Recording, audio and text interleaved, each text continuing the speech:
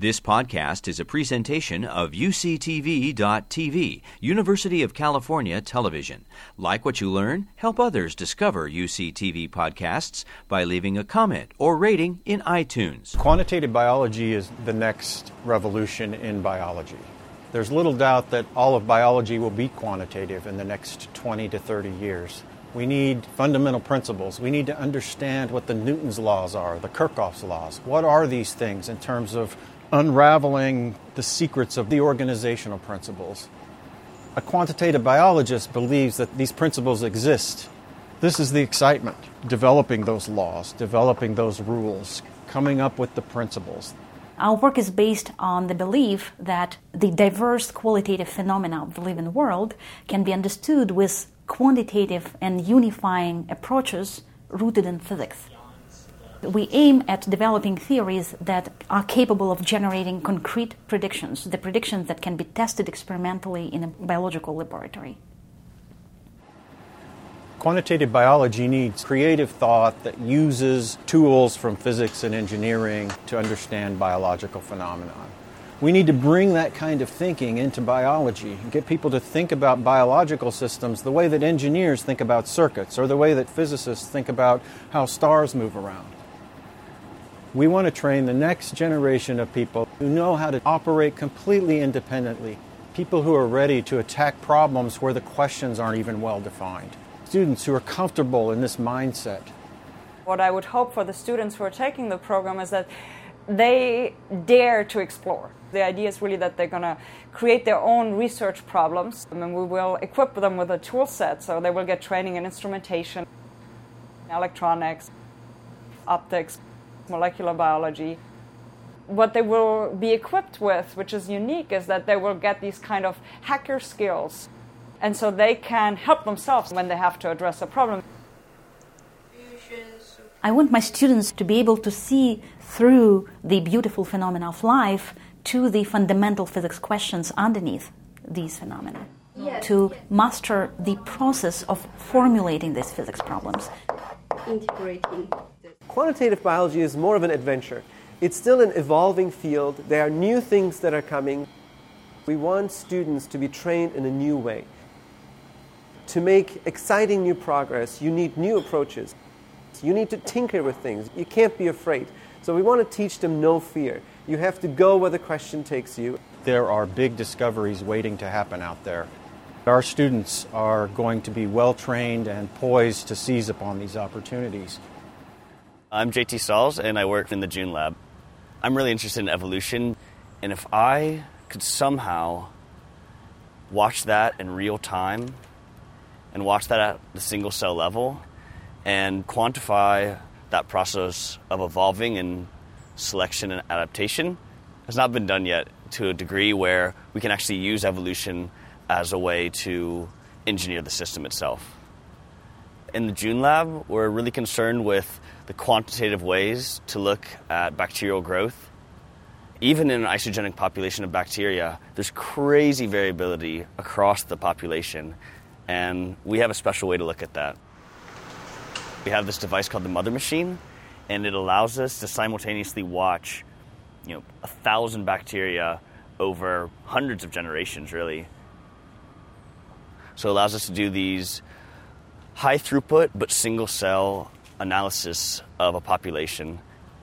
If you actually look at 10,000 cells all at the same time, you see there's the slow ones and the fast ones, and the average is the same as it would be if you just looked at them in a big batch, but it's not like that at all. There's the big guys and the little guys, just like the big humans and the little humans.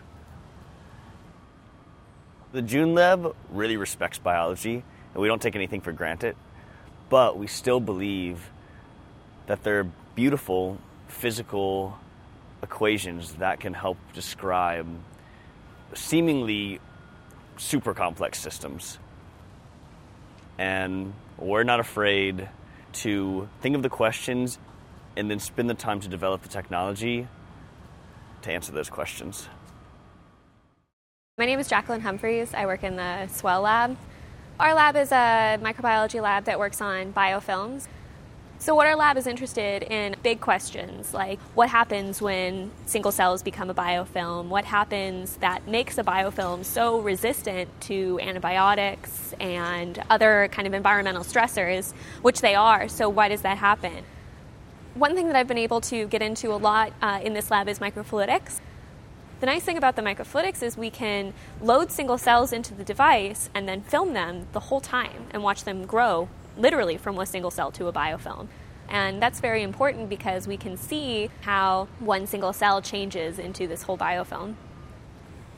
We do time-lapse microscopy, and we'll use dyes and fluorescent reporters that can pinpoint certain things that we're looking for.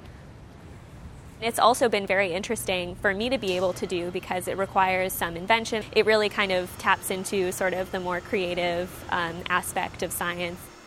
I've always wanted to be, kind of a mad scientist, and it's fun to have now the sort of freedom, and if I have something that I've come up with that I think is very interesting, I have permission always to go and chase it down.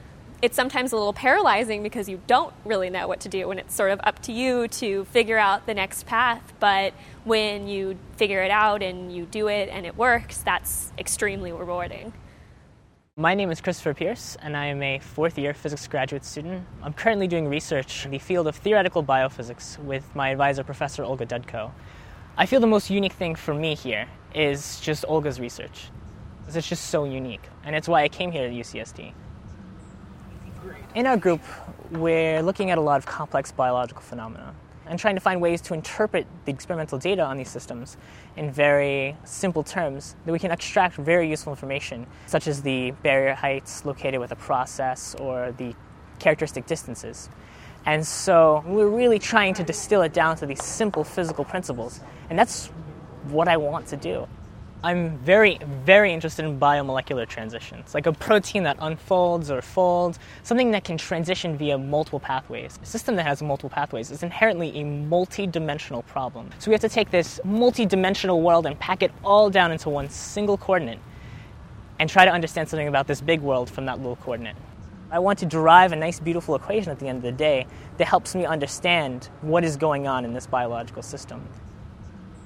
I would say that here, as long as you're willing to work and push yourself forward, that you can really do almost anything that you want. You want to do research on folding binding. There's a professor here. You can go find that professor and you can work with them. You want to do experimental work dealing with single molecules. You can find a professor here who can do that. And if you can't do that, if you want to do some other layer of research related to that, there's an easy way of establishing collaborations here that makes it so nice. I'm Naomi Martineau. I work in Dr. Roy Woolman's lab. I specifically look at wound response signaling to better understand how information is transmitted after the onset of the wound from cell to cell. Probably the biggest thing that we use is quantitative fluorescent microscopy. What's a little bit different about how we do fluorescent microscopy is we look at thousands of cells in a single cell resolution in our approach in a single experiment. The system that we're looking at is calcium to ERK signaling in the initial wound response. What we do is we wound the cells and we watch the calcium response and the ERK response. And then what I do is I use an image analysis technique that's developed in the lab where we're able to look at the single cell information. So we're able to actually see how much calcium and how much ERK response each cell has. And then we use an algorithm also developed in the lab in order to calculate the mutual information in the cells between the position of the cell versus the response of the cell. So one great thing about UC San Diego is that you really can try and tackle the question that you want to. Every day brings on different challenges, and every day brings on different questions and different answers. And it's a really amazing phenomenon to think that what you're doing now is really going to influence people for many years. You've been listening to a podcast by University of California Television. For more information about this program or UCTV, visit us online at uctv.tv.